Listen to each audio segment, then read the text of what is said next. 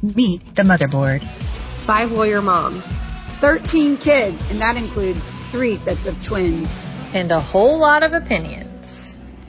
Hey guys, welcome, or gals, I guess I should say. Welcome to the motherboard. Today we are presenting you with a delicious snack. And this little snacky episode is going to feature our co-host, Juliana Neelbauer. Juliana is an outside general counsel, intellectual property, cybersecurity, and data privacy attorney for product-driven companies, industry-disrupting service providers, fast-growth companies, individual inventors, and researchers, executives, and nonprofits. So she is not busy at all. She also started her career initially as a software developer and software operations professional who grew multiple successful companies to sale or mid-market size. She works as an attorney in Georgia and Maryland, including the DC metro area, and our home here in Atlanta. So welcome, Juliana. I'm so excited to do this little snack with you. I have been looking forward to getting a chance to talk to you more, Whitney, ever since you were someone who brought in outside folks of interest, leaders in the state, to our firm for different events. And I thought, she is really someone who is much more than just the day-to-day practice of law. She's got a lot going on, and she is a person who cares about her community and her state. And so I can't wait to get to know you better while we, talk about me a little bit. Well, I will let our listeners know that I think that you are fabulous and a total boss lady and super inspirational and all the cool stuff you do. And every time you send us, we're talking about podcasting. Anytime you get an email from Juliana, whatever I'm doing in my very mundane, but I love it, but mundane litigation world, Juliana is closing deals and, she is doing all these exciting things, that are really exciting to hear about. So I feel like I'm coming to a TED Talk today and I'm really pumped about it. But, I'm going to start first with my question. So you joined, the partnership of Drew Eckel and Farnham in 2017 in the corporate transactions section, which is known, at our firm for being really an innovation hub. And it's been the launch of the Legal Accelerator program for startup company clients. Did you know that you wanted to be in that kind of innovator role when you joined the firm? It's funny you say that because, actually I did. I was fortunate to have a very untraditional law track within firm world. And so one thing that might be worth talking about here is how you can, in fact, do that in a mid-size or even large law firm. You can still, with the right partner support and right partner champion, have an untraditional track. In fact, Vivian, one of our other co-hosts on the podcast, also has an untraditional law track, but mine is unique in that I am on partner track. I'm a senior associate, so I'm on that track. The firm recognizes my value both in the immediate term and the long term as someone who could be eligible to join the partnership and be part of the ownership of the firm. And yet my job is twofold. I am here as an attorney. I have outside clients and corporate clients, as Whitney described. But I also provide operations support and business development support for the corporate transactions group. And I have been tasked by my partner to come in and spend what would otherwise be billable time to help organize, structure, and execute on those plans so that we can further strengthen our technology practice, our cyber risk, cybersecurity, our data privacy, but also just our overall transactional practice into core markets. In other large firms, there's a person, might be a lawyer, might not, but who is not practicing, who would be in that role, either directly under the management of the firm or under the marketing and business development team. In our firm, we actually are a firm that we're a fancy firm in a downtown office, but we're actually very economical. We're very cost sensitive. We don't add a lot of extra costs to how we operate. And so that efficiency carries over into having the flexibility for someone like me who came to law as a second career to be able to use all of my skills in my job and again, have the firm recognize that and keep me on partner track. So, Juliana, that raises a question for me. I think, historically, sort of traditionally, we were a civil litigation defense firm.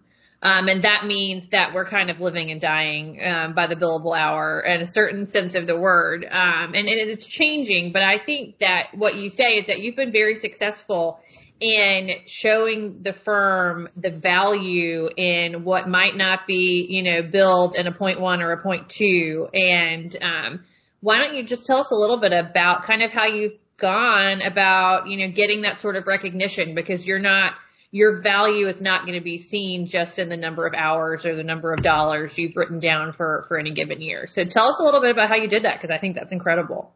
Oh, wow. Thanks. I'd be happy to. People wanting me to talk about, the nuts and bolts of my job. This is great. I think my husband's so bored of me talking about it, right? Over all the years of operations work. But yeah, no, this is such a unique firm opportunity. To your point, how do you show value?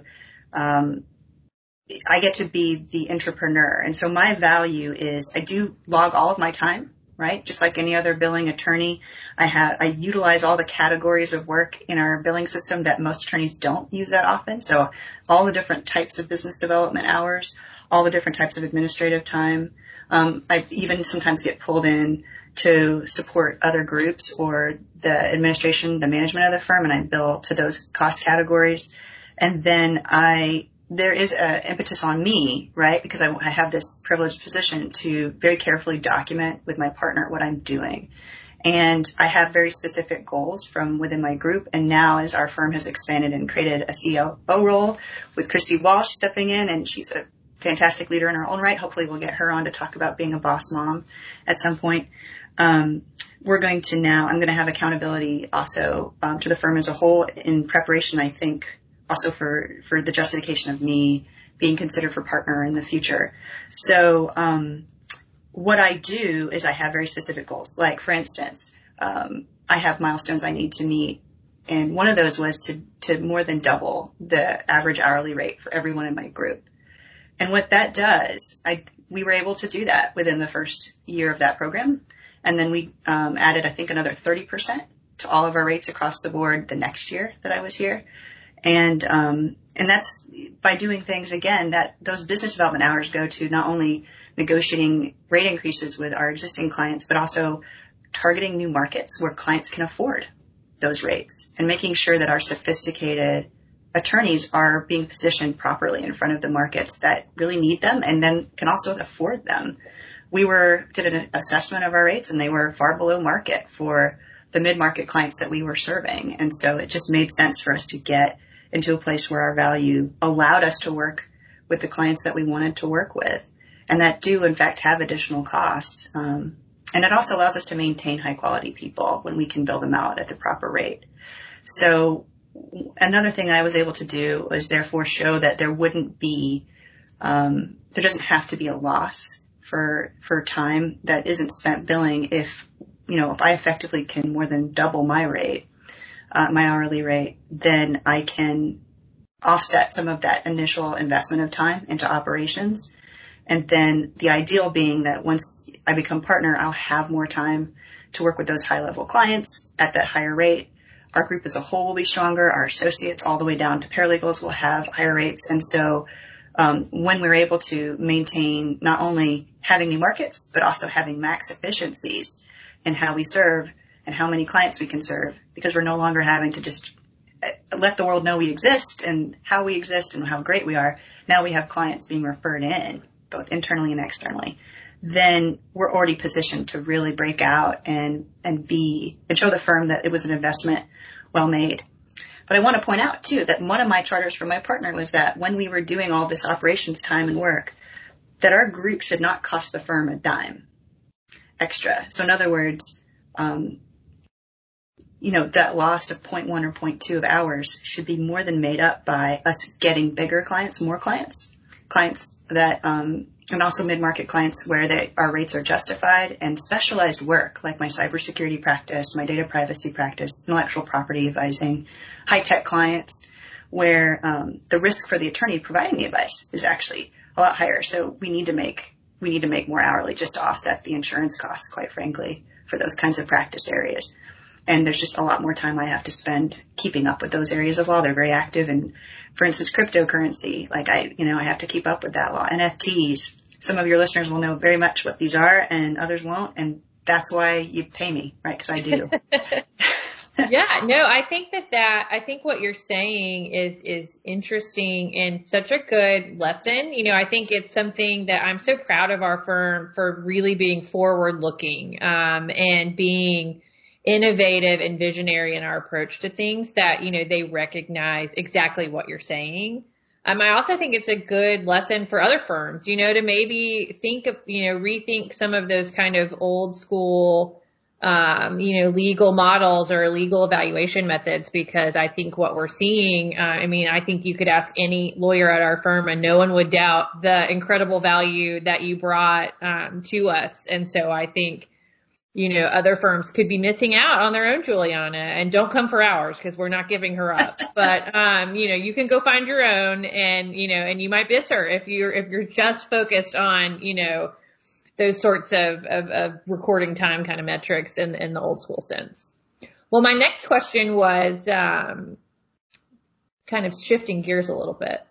You're a mom. You've got 2 kids under 6 years old. I know a little bit about that myself. And you're in a marriage with a startup funder and an entrepreneur. So you guys are kind of, I'm sure burning the candle at both ends kind of 24/7. Tell us a little bit about how you make that work. Making it work is a good way of putting it, right? Because it doesn't work automatically. It's not an instant machine. You press a button and it works. Like everyone, I'm an adult with kids here, and I know that every relationship requires investment every day, every week, every year. My husband is an incredible human. That's why I picked him. And, is, he's a Texan. He is a gentleman and a person of character and a creative and a leader. He was called the sheriff of Techville in D.C. when we were very active in the tech community, because other folks feared him because he spoke the truth to power. So he's a man's man, and he likes his steaks and his whiskeys and his music, but he likes to take me dancing, and, he likes to support my career. And when he met me, even though he was 5 years older and advanced far beyond me, because I was at the ripe age of 24 at the time, he said, we're peers. We're equals, and that's what I want. And so I think starting with a partnership where you both have the same definition of what you're both there for, and what marriage is really important. And then you can have kids, right? And if you don't get those things lined up, like what is marriage about and what's it for? For us, we're together because we want to be together. And we always come back to that when we're having hard times. We say, we're together because we have great conversations and we believe in each other and want to see each other succeed, and we want to build a family and a world together. And the moment we stop wanting to talk to each other and are no longer interested in each other, that's when we might part ways. So far, we're still talking, so we're still together, right? Good for the kids.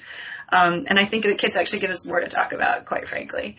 So that's key. A good partner, for me at least, and having a rock kind of a partner is really important.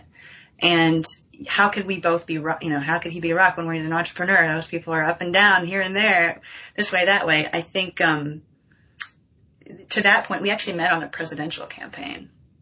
And if anyone who's never been involved with politics and campaign work in particular, it's a lot like startup. So we started by getting to know each other in the hectic environment of no insufficient resources, lots of people this way, that way, disorganization needing to be organized, and thousands of people coming together very quickly to do something huge and then disbanding and going on their separate ways. And so it's about building, making, putting out emergencies, dealing with things, operationalizing, and then throwing it all away and moving on to the next thing. And I think that ethos then carried us very well into our next phase, which was in the startup world. So he started a couple of product companies. I then got involved with one of those, and then we started a consulting business together for startup companies and software companies. I had my own career in software companies that grew and that were more corporate, but different, larger or smaller. But along the way, we kind of always felt at home in fast growth companies because it reminded us, I think, of the campaign work.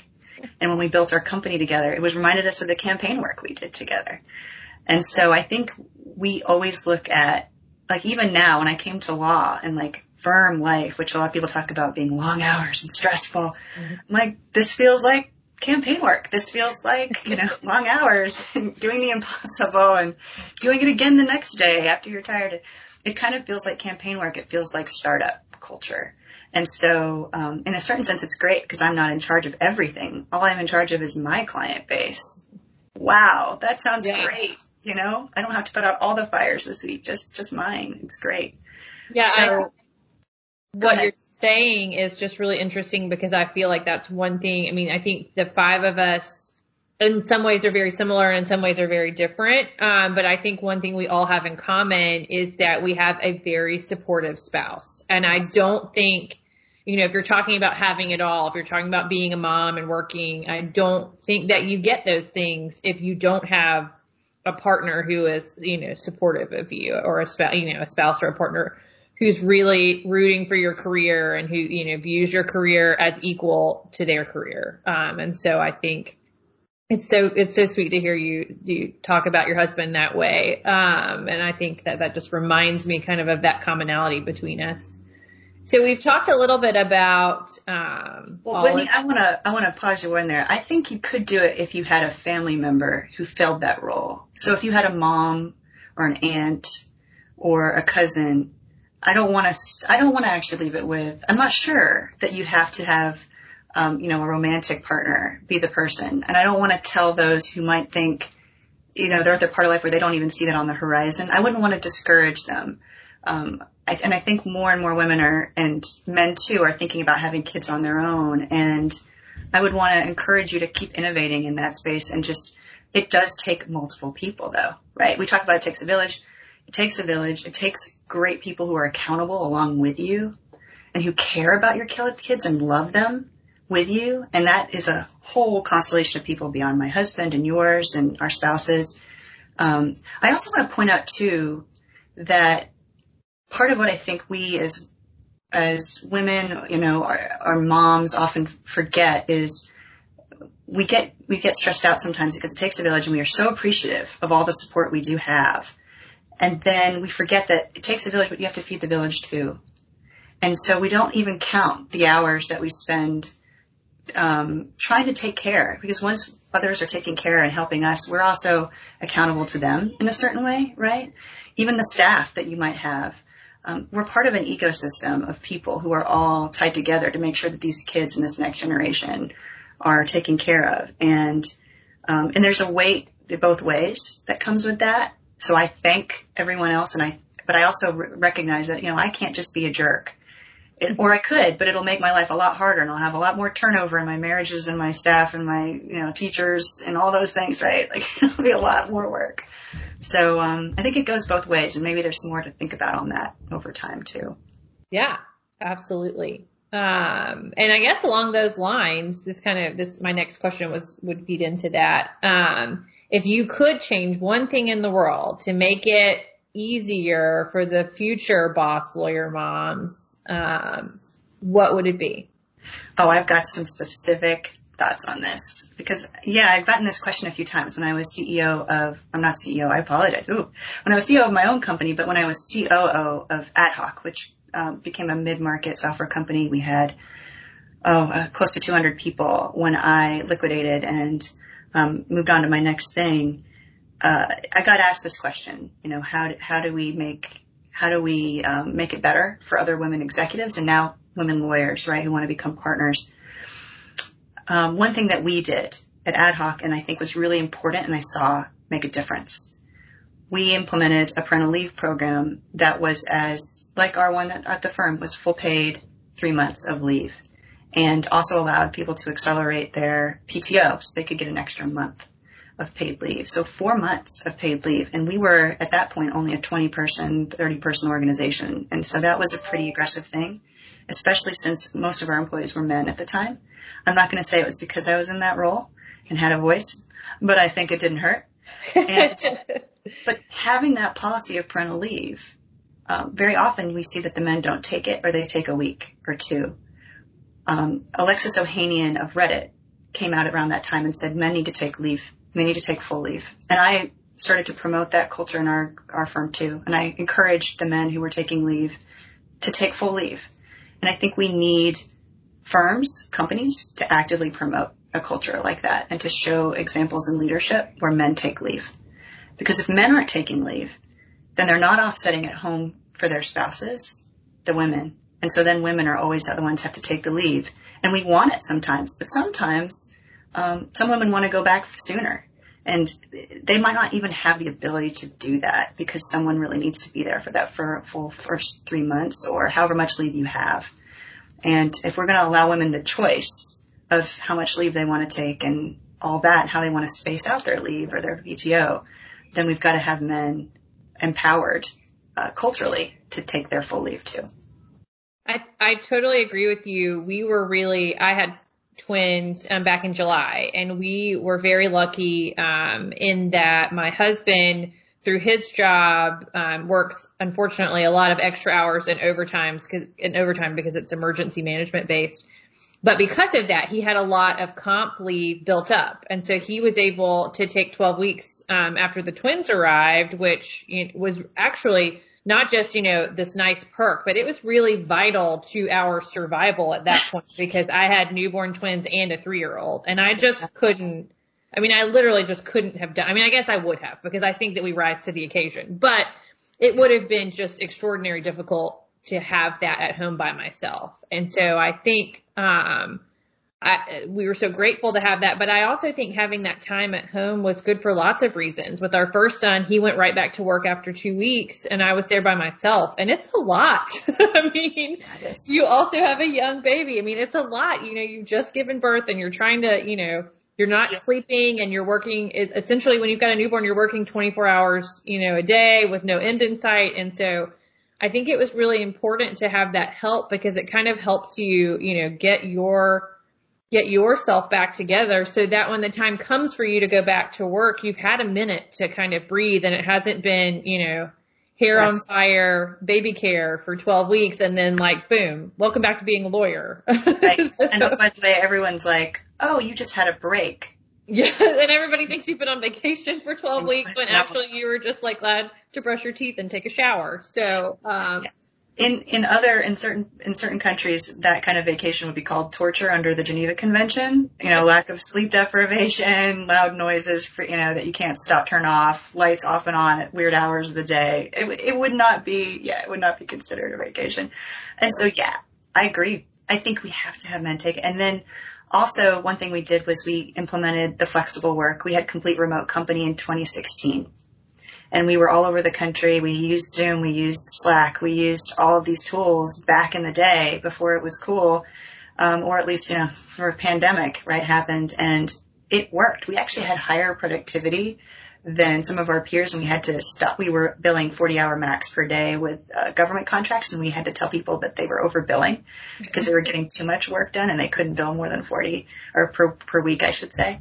So I've seen it work, and I think if after the pandemic we are really thoughtful about how we can still maintain productivity and maintain flexible work locations and flexible work schedule, so when people get work done.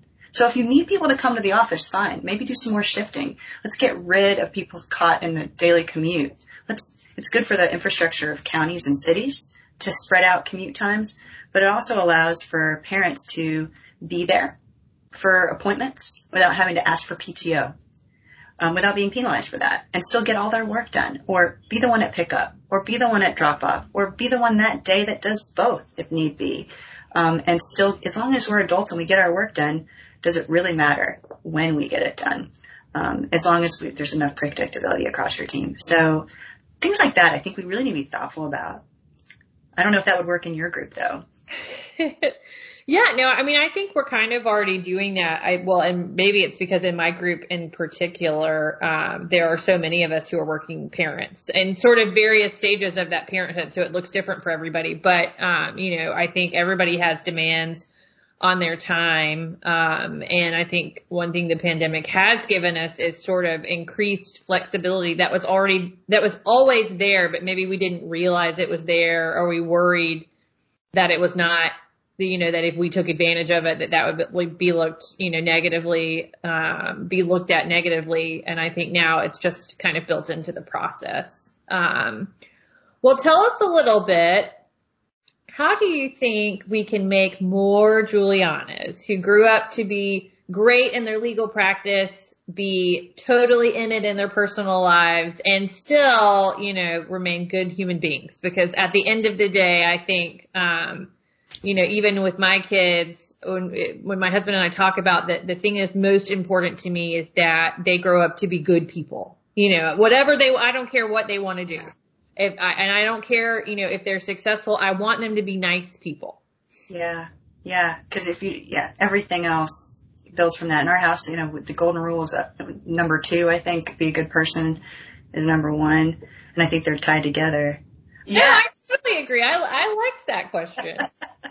Yeah, I do try to, how to be a good person, right? So, I think that I have learned in the pandemic as a mom something that one of my lawyer friends from undergrad, who went straight through from undergrad to law, and law was not her second career like it's mine, told me a decade ago. She said, before I had kids, she was just had hers, she said, the most important thing in parenting, the real secret, is love.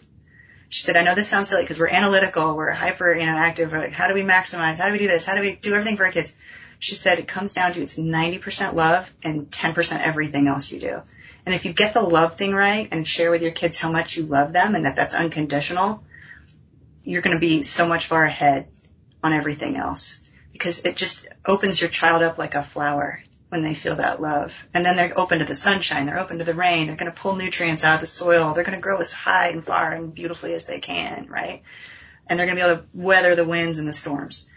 And I think for myself, I'm approaching life. I'm going to be entering my 40s soon, and I am going to approach this decade with love. I think my 30s I approached it with be tough, and my 20s it was be smart. And so I'm carrying the be smart and the be tough with me, but I'm also going to be more as loving as possible. And I mean that I'm going to love. I'm going to continue to be passionate about my work. It's easy to give that up when you're tired, right? And I'm not going to give it up. I am fighting for it. I have hobbies that I love that feed into my work because I'm going to stay in love with my work. I'm going to bring love to my spouse even on tough days. And I'm saying this out loud as like, to hold me accountable, listeners, hold me accountable, because it's not always easy to have that at the end of the day. Poor guy, he gets, I have to give the love to the kids. I give it the love. And then, we get 15 minutes at the end of the day to catch up, right? But I'm going to do that. And then also for ourselves, right? And our friends, I'm just going to I'm going to emphasize that, because I think if I start there, it'll be a lot easier to be a better person, and it'll be a lot easier to be a better lawyer to my clients, and it'll be a lot easier to be a better mom. I appreciate what you're saying so much, because I think I kind of had a similar realization really after, we talked about the post I made when I came back for maternity leave, and the reaction that I got, and how, encouraging that was, and how surprising it was to me that I needed that. Although I feel like it shouldn't be, because everybody needs encouragement in their life. But I took from that, that you never know how the smallest gesture of, kindness can really, make someone's day, or, to give them a lift up when they needed it. And I think especially given, the pandemic, but all of the other, insanity that was 2020, I don't think there's anyone in the world who doesn't need people to be a little nicer to them. And so I felt like in my field in litigation, it's very adversarial. Everything is adversarial. Everything is you versus me, and I'm going to take it and I'm going to win. And so I said, I'm going to do my best this next year to give everyone the benefit of the doubt. So even if maybe you're not super nice to me, or you're a little bit rude or short with me, I'm going to assume that you're having a bad day, and that, you're actually a really nice person, and that's just a one-off, and, give you a little grace. And I think, I do that in part because I need grace myself sometimes with 3 kids, 3 and under, and working full time. I'm not always the best version of me. And so I said the least I can do is give people a little extra space to make mistakes. So I think what you're saying is exactly right. You know, that if we're maybe just a little kinder, and that doesn't mean we're not tough. You know, that doesn't mean I'm not gonna, come in, with the same killer instinct and I'm gonna try, to do my best for my clients in a case. But it means where we can, let's just be a little, let's be a little nicer. Let's not find conflict where we don't have to have it. Correct. Yeah. To your point, accountability, right? So I think the next episode I'm leading is about imposter syndrome and how I actually have a very different viewpoint on this than I think most women and most moms do. And it's coming from a tough place, quite frankly, because, I